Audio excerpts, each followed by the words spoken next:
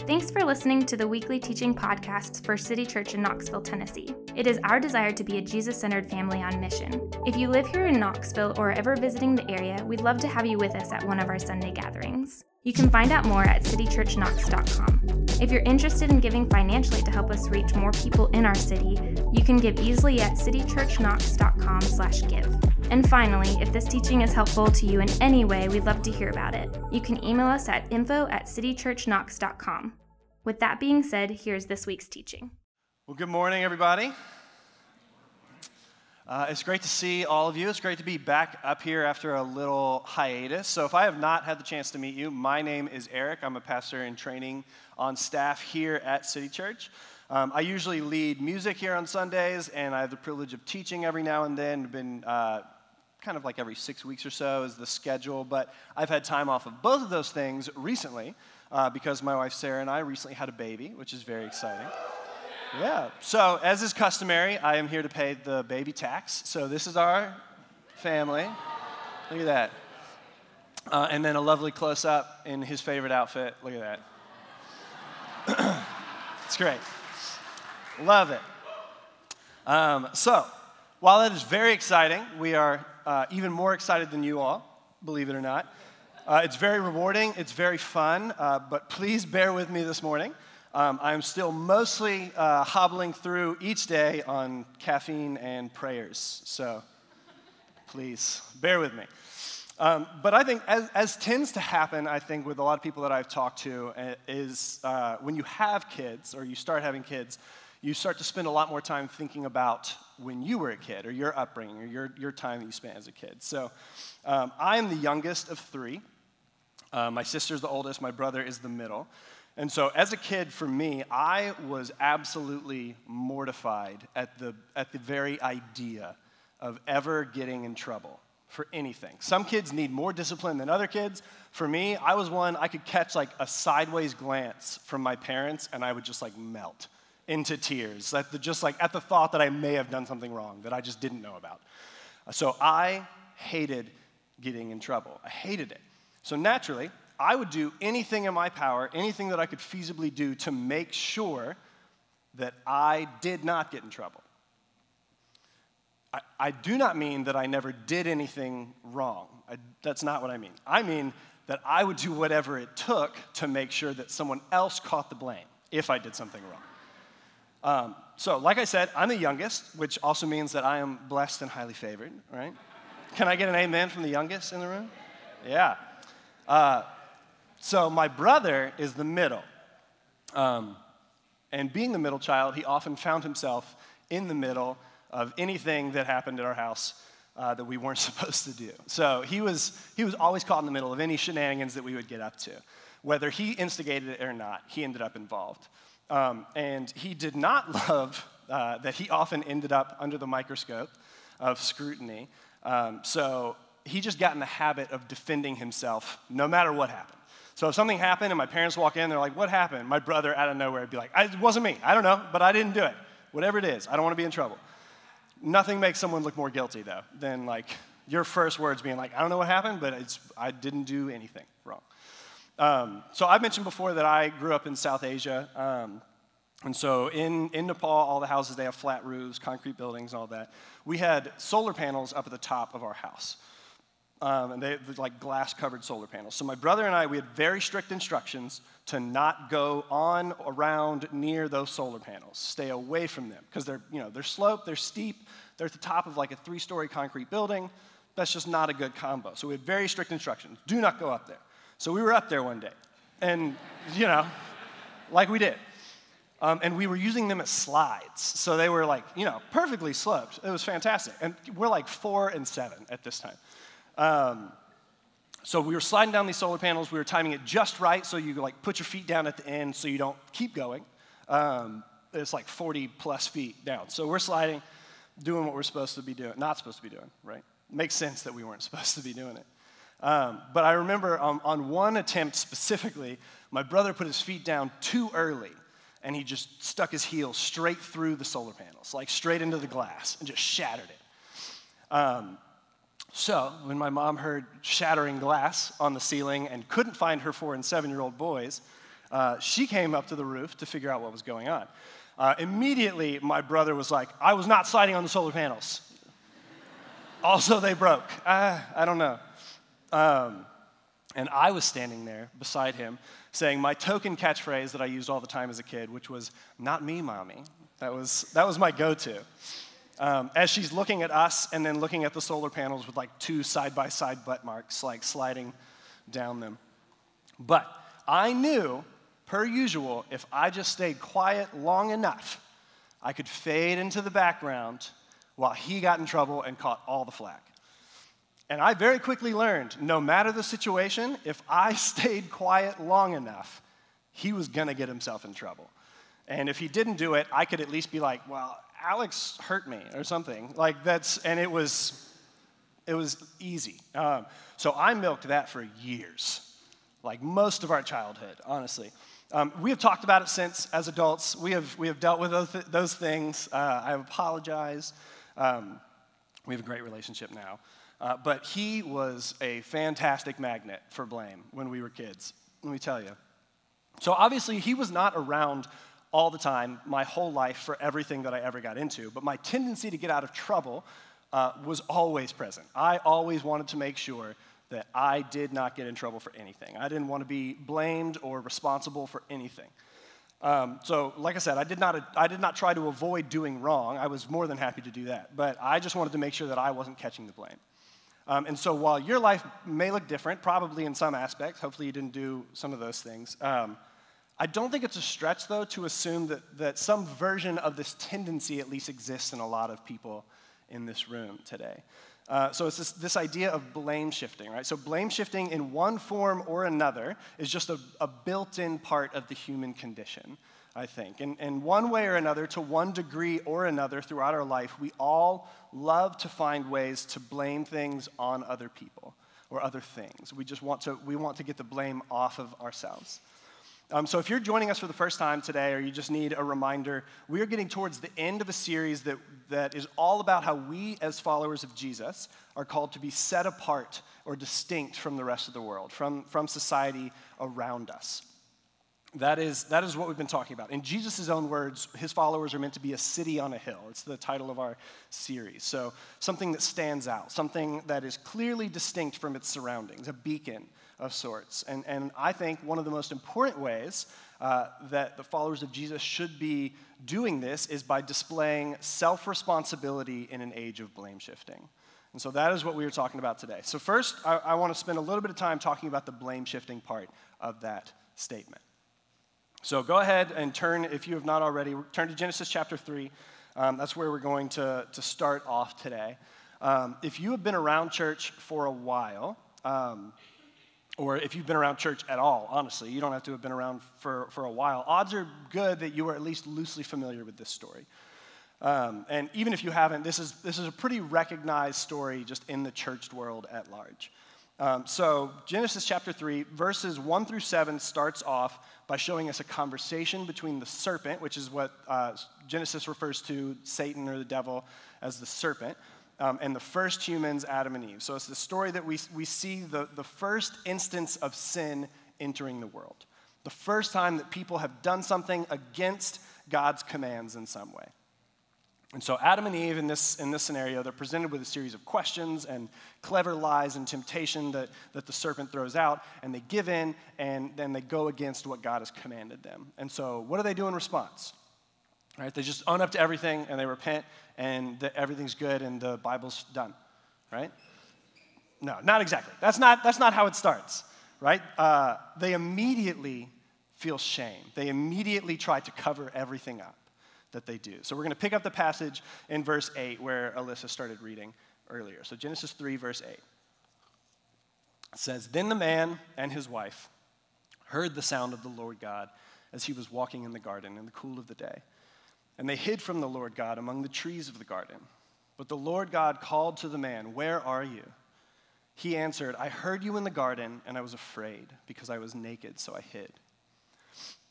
So we see it start immediately, right? Adam and Eve feel shame.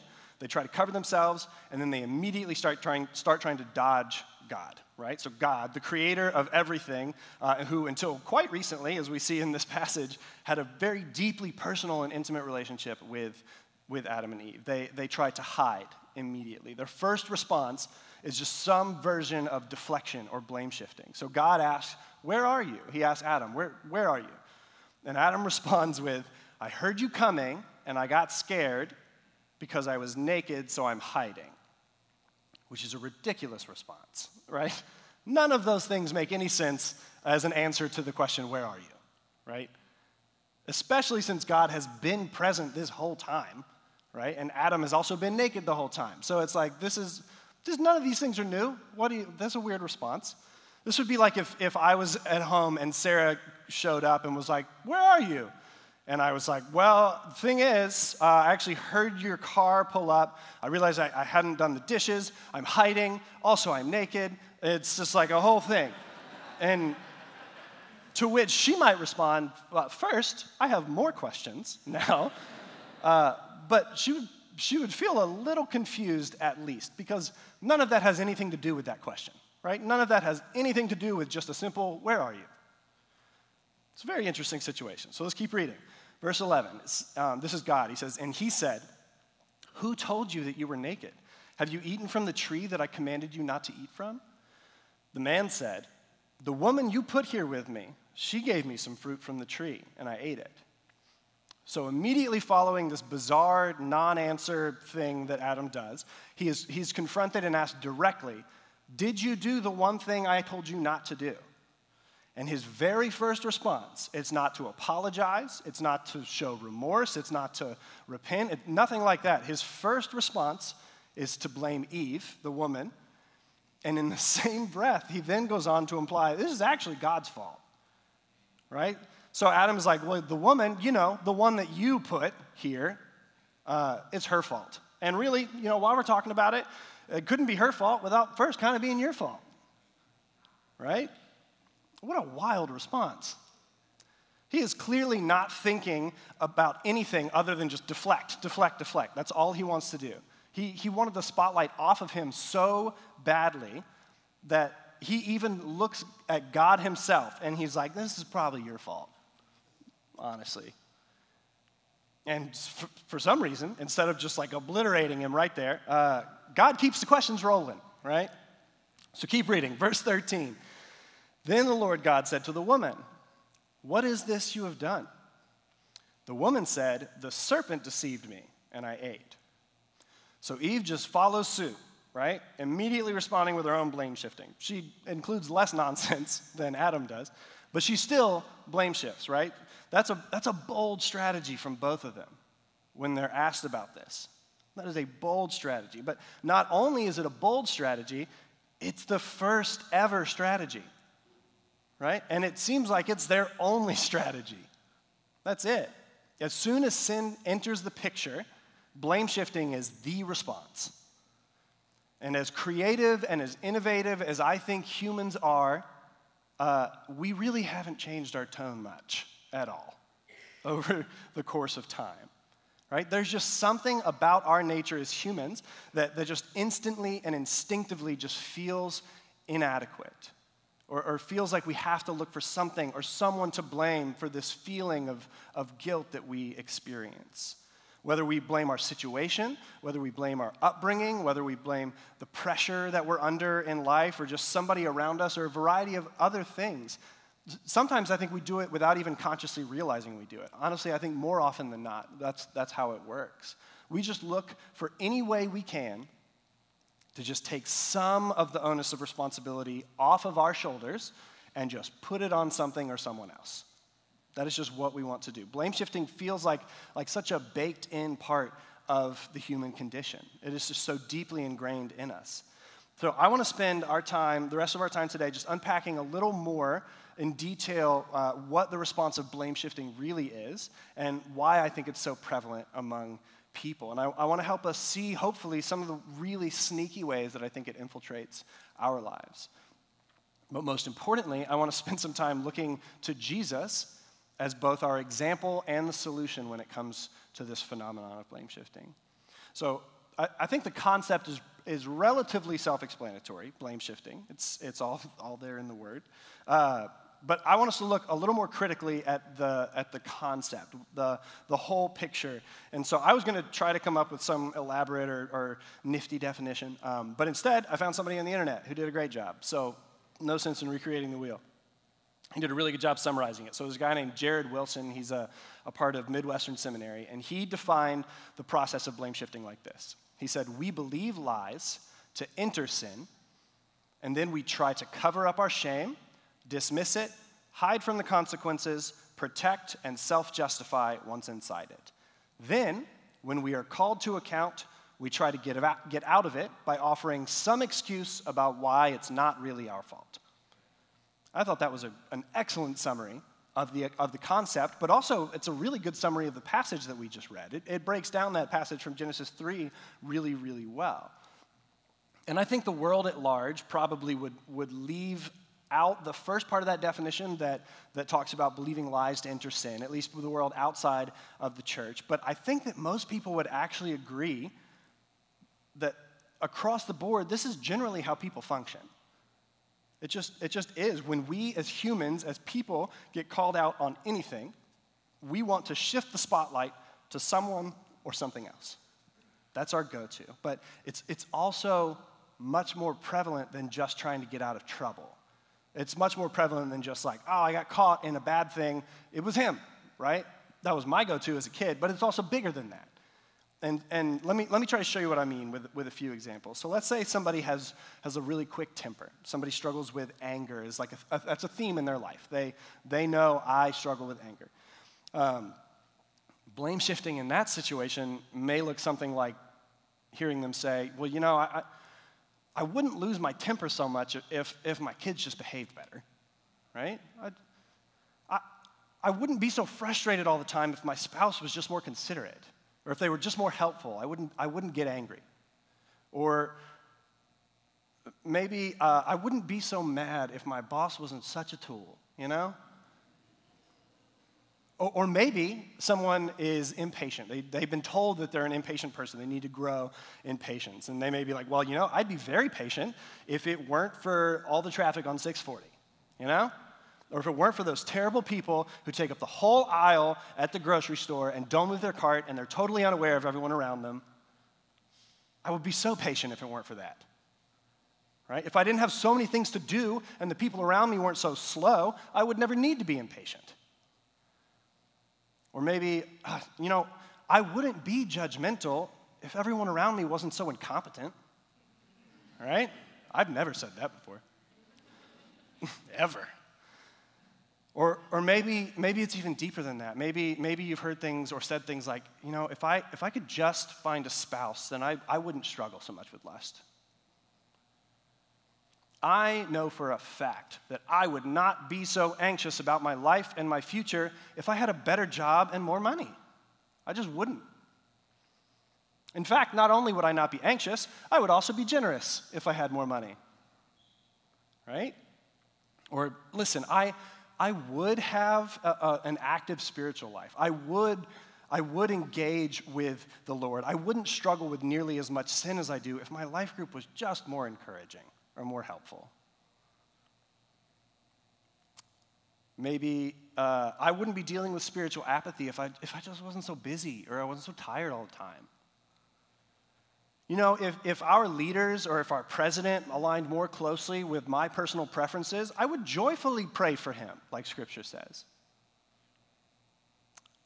I'm not really one to start gossip. You know, I'm not going to instigate it, but I also don't think I should lie to people around me when they ask my opinion on that guy that I hate. You know? That'd be dishonest. I don't want to do that. I can't not share the things that I know. I wouldn't be so isolated, and I probably wouldn't feel so lonely if people in my life group just did more stuff that I like to do, or people just invited me to more things. Maybe it's something from the past that we look to as a reason for the way that our life is now. Maybe it's something like, well, you know, I probably wouldn't be this harsh to my wife or my kids, but it's how my dad treated us, so that's just how I am. here we are. Right? My parents were so strict, and they made me feel so bad for doing anything that they didn't want me to do. So that's why I don't give my kids any structure or rules, even though Scripture maybe says something about that.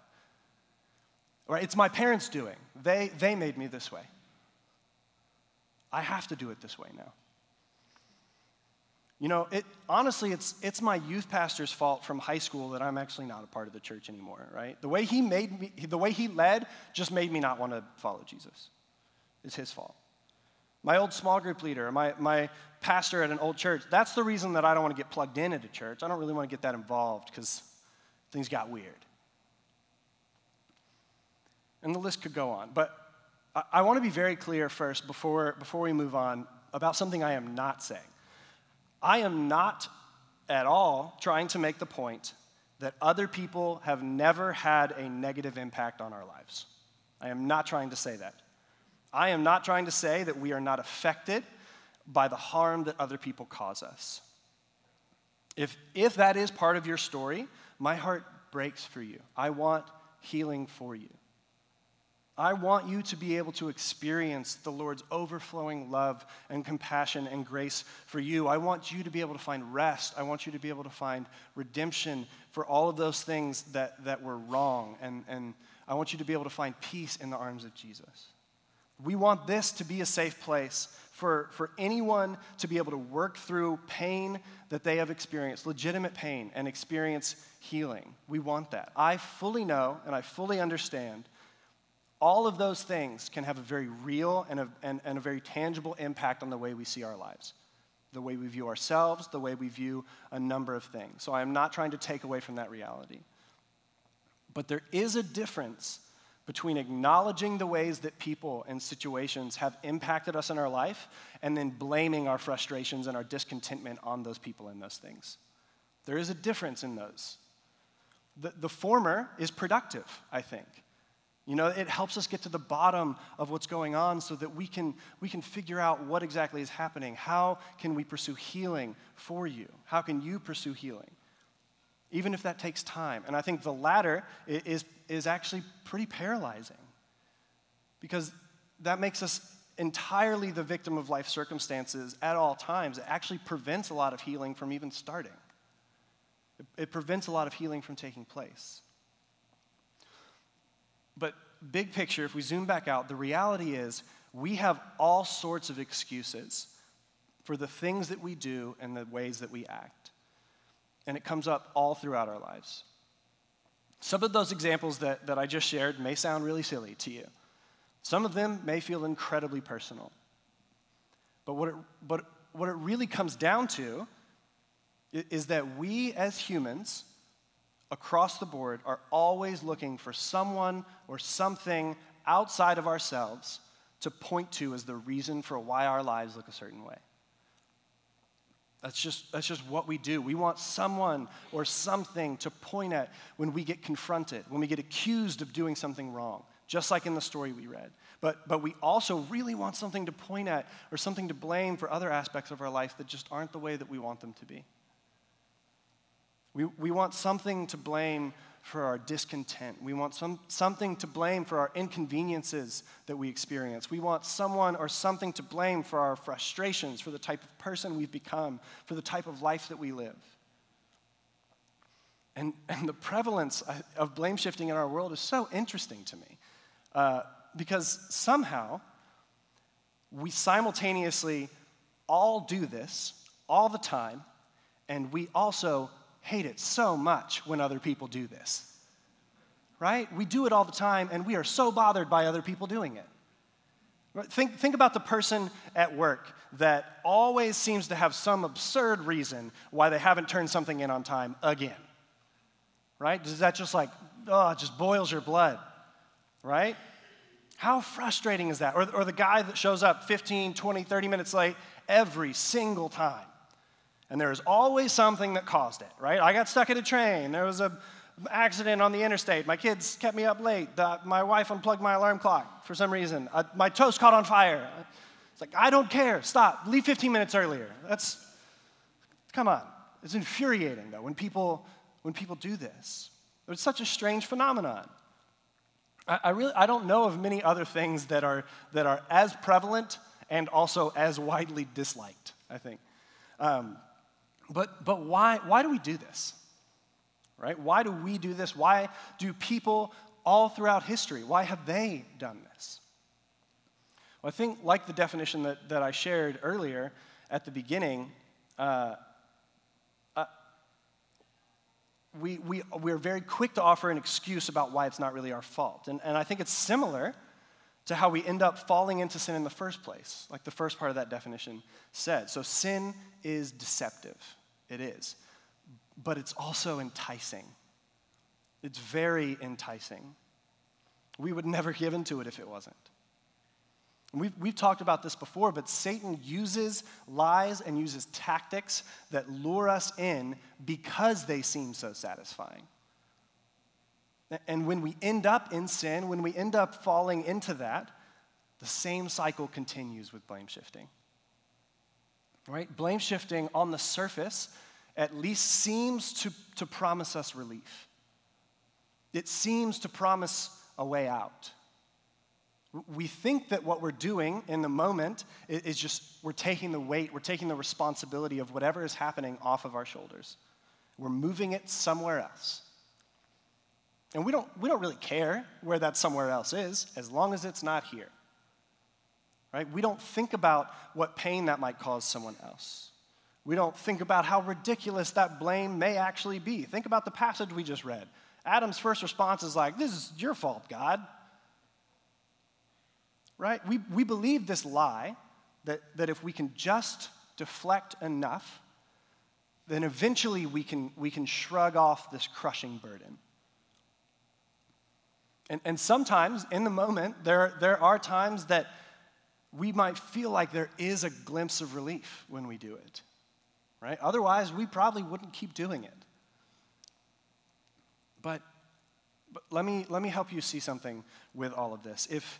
If everything that happens is always someone else's fault around us, we will never actually find any relief. We can never escape at that point. There is no way out. Constant blame shifting actually just digs us deeper and deeper into this pit. So ultimately, when we continue to do this, we end up more and more actually under the control of other people around us, because we will always be subject to whatever someone around us does at that point. So we end up trapped. That's the end of this cycle. We have zero control over what other people do around us. We have zero control over what they do or don't do. We have no control over whether or not they say hurtful things or do hurtful things. There is no such thing, unfortunately, in this life as a world where no one ever hurts us. And if everything about us and everything about the way that we are is because of other people or because of extenuating circumstances, that means we have no hope of ever changing.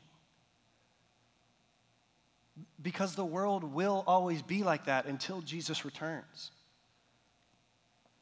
So blame shifting on the surface at first, it feels like it might just take the weight off our shoulders.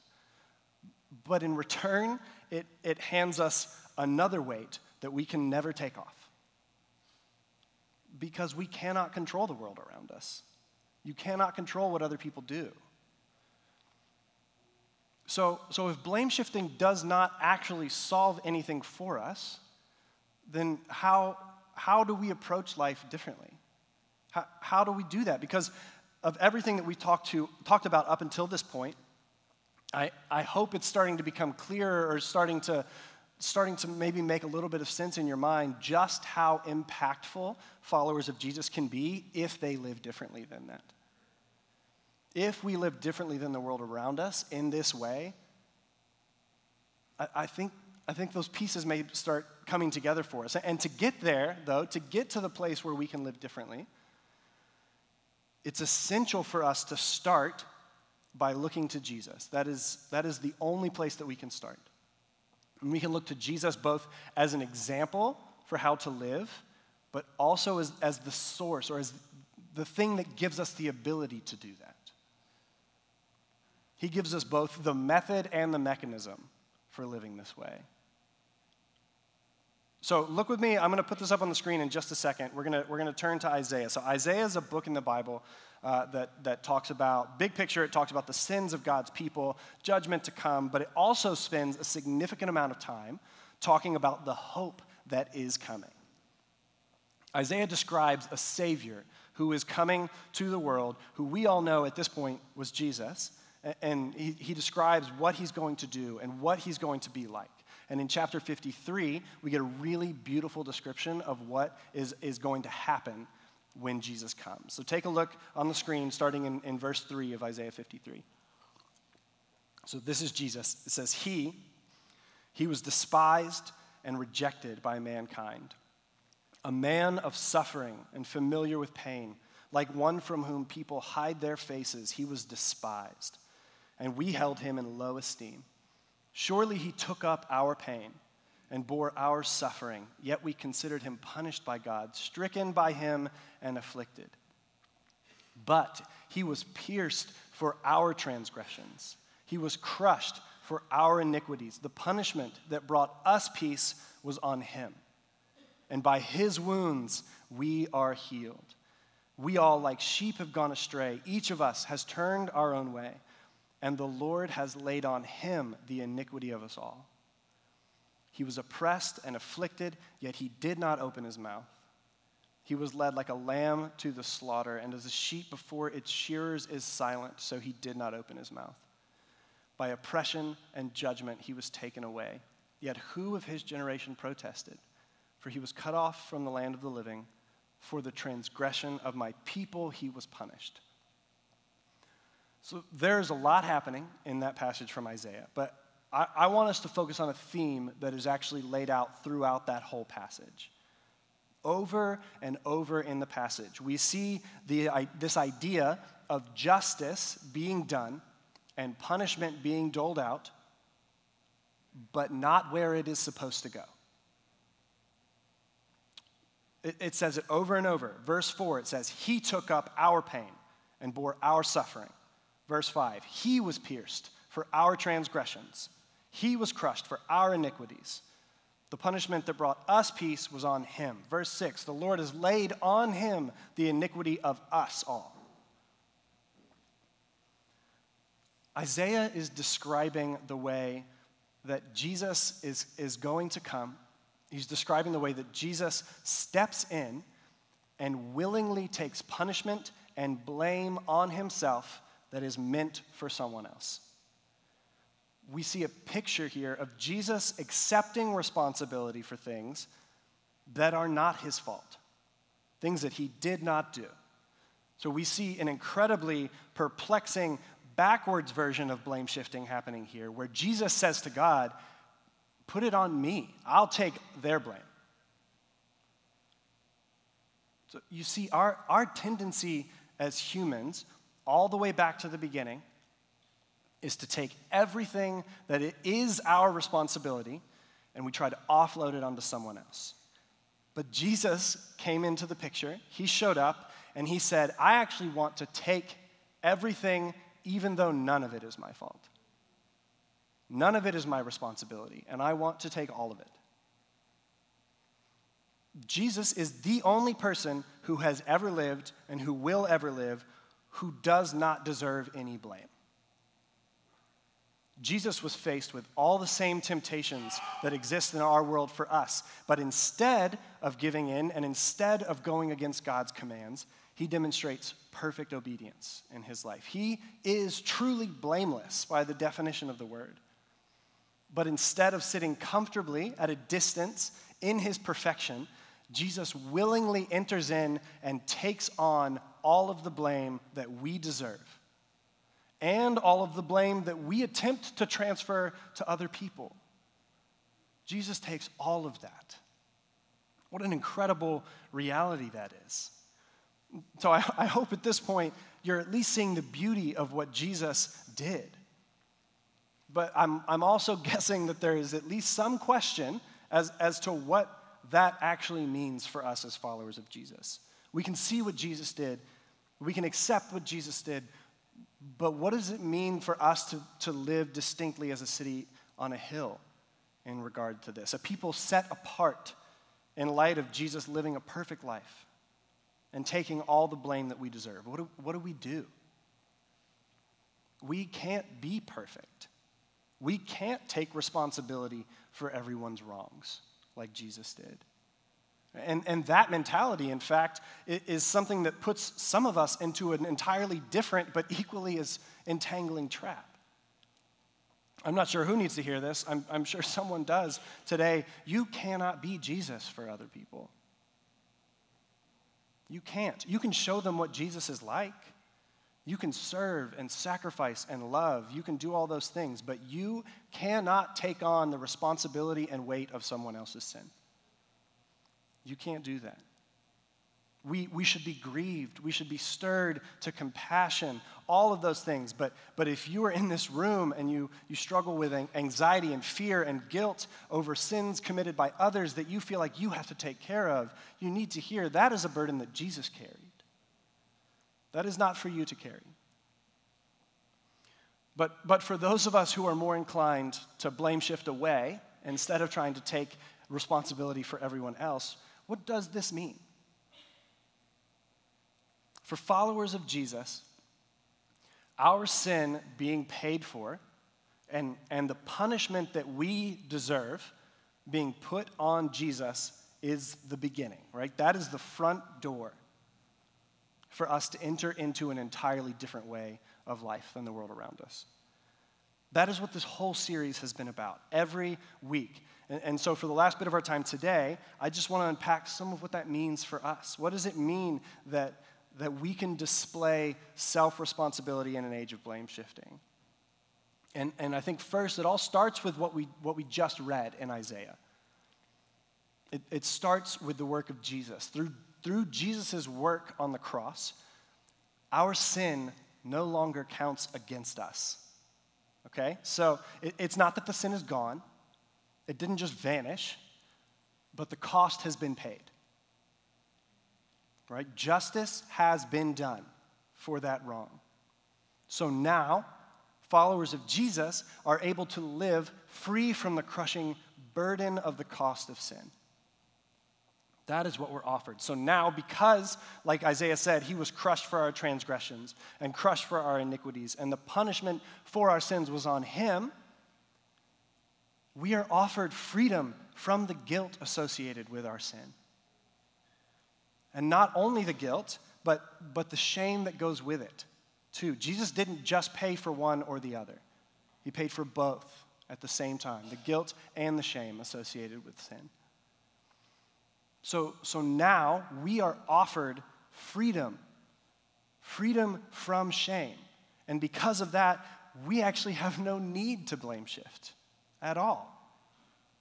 It's still deeply ingrained in our human nature, the desire to do it, but we don't need to because we've been reconciled to God. And because of that, we are able to live in pursuit of reconciliation instead of trying in vain over and over to justify ourselves or to hide or to dodge taking responsibility for the things that we've done. Right? We don't have to do that. Scripture says we are a new creation in Christ. We have a completely new and completely secure identity in Jesus. We are no longer defined by things that we've done. We are not. Jesus took that on himself. And so we actually have no need to hide behind our excuses. We have no need to hide at all. Instead, we can actually live in light of that identity that we've been given. We can live in light of the identity that Jesus bestows on us. And I think there's a couple ways that we can implement this in our lives. And I just want to end with two ways that I think that we can do this as followers of Jesus. And the first is very simple, and it's to take responsibility. We can take responsibility. So because Jesus, like we said, took the guilt and the punishment of our sin, and he also took the shame away, we actually have total freedom now to take responsibility for ourselves without fear. How unbelievably different and refreshing would this look in everyday life? Think about it. How many arguments or fights have been started or perpetuated because of some he said, she said nonsense? How many people have experienced hurt because they've been blamed for something they didn't do? How many times has trust been broken because someone has been lied to by someone that they trust and care about because they were ashamed of something that they've done and unwilling to take responsibility for it because they were afraid? How many people live in constant fear every day of being found out for something because they felt the need to cover it up over and over again because of their shame? We can take responsibility for our sin directly and immediately when we are confronted with it. And we also have the opportunity to really put the gospel on display and go a step further through the process of confession. Right? Because of the freedom that we've been given, like I said, through Christ, we are able to not only just take responsibility when we're confronted, but we're able to go to other people and confess openly and take full responsibility for the things in our lives. I mean truly taking responsibility, not, I'm sorry you feel that way, right? Not, well, I know I did something wrong, but it's only because you did this. No, I mean real responsibility. I am sorry that I did that. I'm sorry I said that. Here is the reality of what I did. Because of Jesus, we are able to display self-responsibility. And do you realize the freedom that brings to other people too? Imagine with me for a moment that you're in one of the situations, if you were here last week or you listened to the teaching from last week, you're in one of these frustrating situations that we find in our world. Someone has offended you or hurt you. They've done something and you are just like filled with rage or frustration. You're struggling so much to take those frustrations to God. You don't want to. Right? You would love to lash out, honestly. You would love to get them back. You'd like to gossip. You'd like to do all these things. You want them to know how badly they have hurt you. You're feeling these things inside. Can you picture a time that's happened? Now, imagine with me for a moment that person in your mind coming up to you and saying something like, hey, listen, the other day I said and did some things that I think really hurt you. And I hate that I caused you pain. I am so sorry for treating you that way. Can you imagine how helpful that would be if someone did that towards you? So what we're talking about today is being that person for someone else, for everyone else around us. That is what we're talking about. That is different. That stands out. People are going to have a lot of questions about why on earth you are doing that. And the second way that I think that we can implement these truths, and we'll end with this, is we can entrust it all to Jesus. We can entrust it all to Jesus. We've talked already about the freedom that we have in Jesus because he has paid the cost. We've talked about that. That is part of entrusting everything to Jesus. It is acknowledging the reality of what he did and living in light of that freedom. But his death is also big enough to pay for the wrongs that have ever been done to you. He is big enough to cover the cost of everything. And even at times to use those things to transform you through his grace over time to look more and more like him in the end. Like I said earlier, this does not mean ignoring things that happened in our life. God does not ignore our sin. Our sin is not ignored. Jesus just took the punishment for it. If we ignore the reality of that, then we ignore the significance of what Jesus did. So I'm not saying ignore anything that's ever been done to you. But we can look to Jesus and we can entrust those things to him, knowing that his death was big enough for those things too. Jesus paid for your sin and all the sins that have ever been committed against you. He paid for both. We know that this is true, but we often don't feel like that weight has been lifted off sometimes. So part of entrusting it to Jesus is, just like we said last week, bringing your frustrations to him. It also means bringing your pain to him. Bringing your pain to Jesus. He is not afraid of it. And just like we saw in Isaiah, he is familiar with suffering. We can come to Jesus, and we don't have to pretend that we've never been hurt. We can acknowledge the specific ways that we have been hurt to Jesus. And then we can just hand it over to him and let him do the work of healing. And that's a beautiful reality for us as followers of Jesus. And there's such beautiful freedom offered to us if we're just willing to look to Jesus and ask for the moving of the Holy Spirit.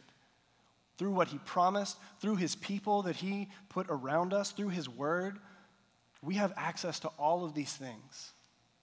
That is what we are invited into. And that's the reality of what we acknowledge and celebrate when we take communion. And we're gonna have the tables open here in just a minute. But when we take communion, that is us doing something tangible to remember the reality of what Jesus did. It's not just bread and juice. It is meant to help us recenter ourselves and focus on the reality of what Jesus did, his death and his resurrection, and not just the action, but the reason that he did it, and what he accomplished when he did it, and what he continues to accomplish in us through that reality. And that's why we encourage people to take communion together, because he didn't just die for you.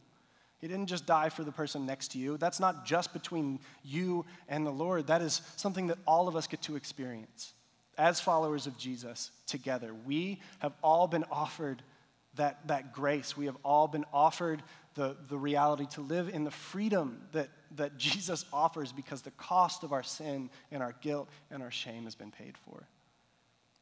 And there's freedom for us in that. So I invite you guys to pray with me as we end today.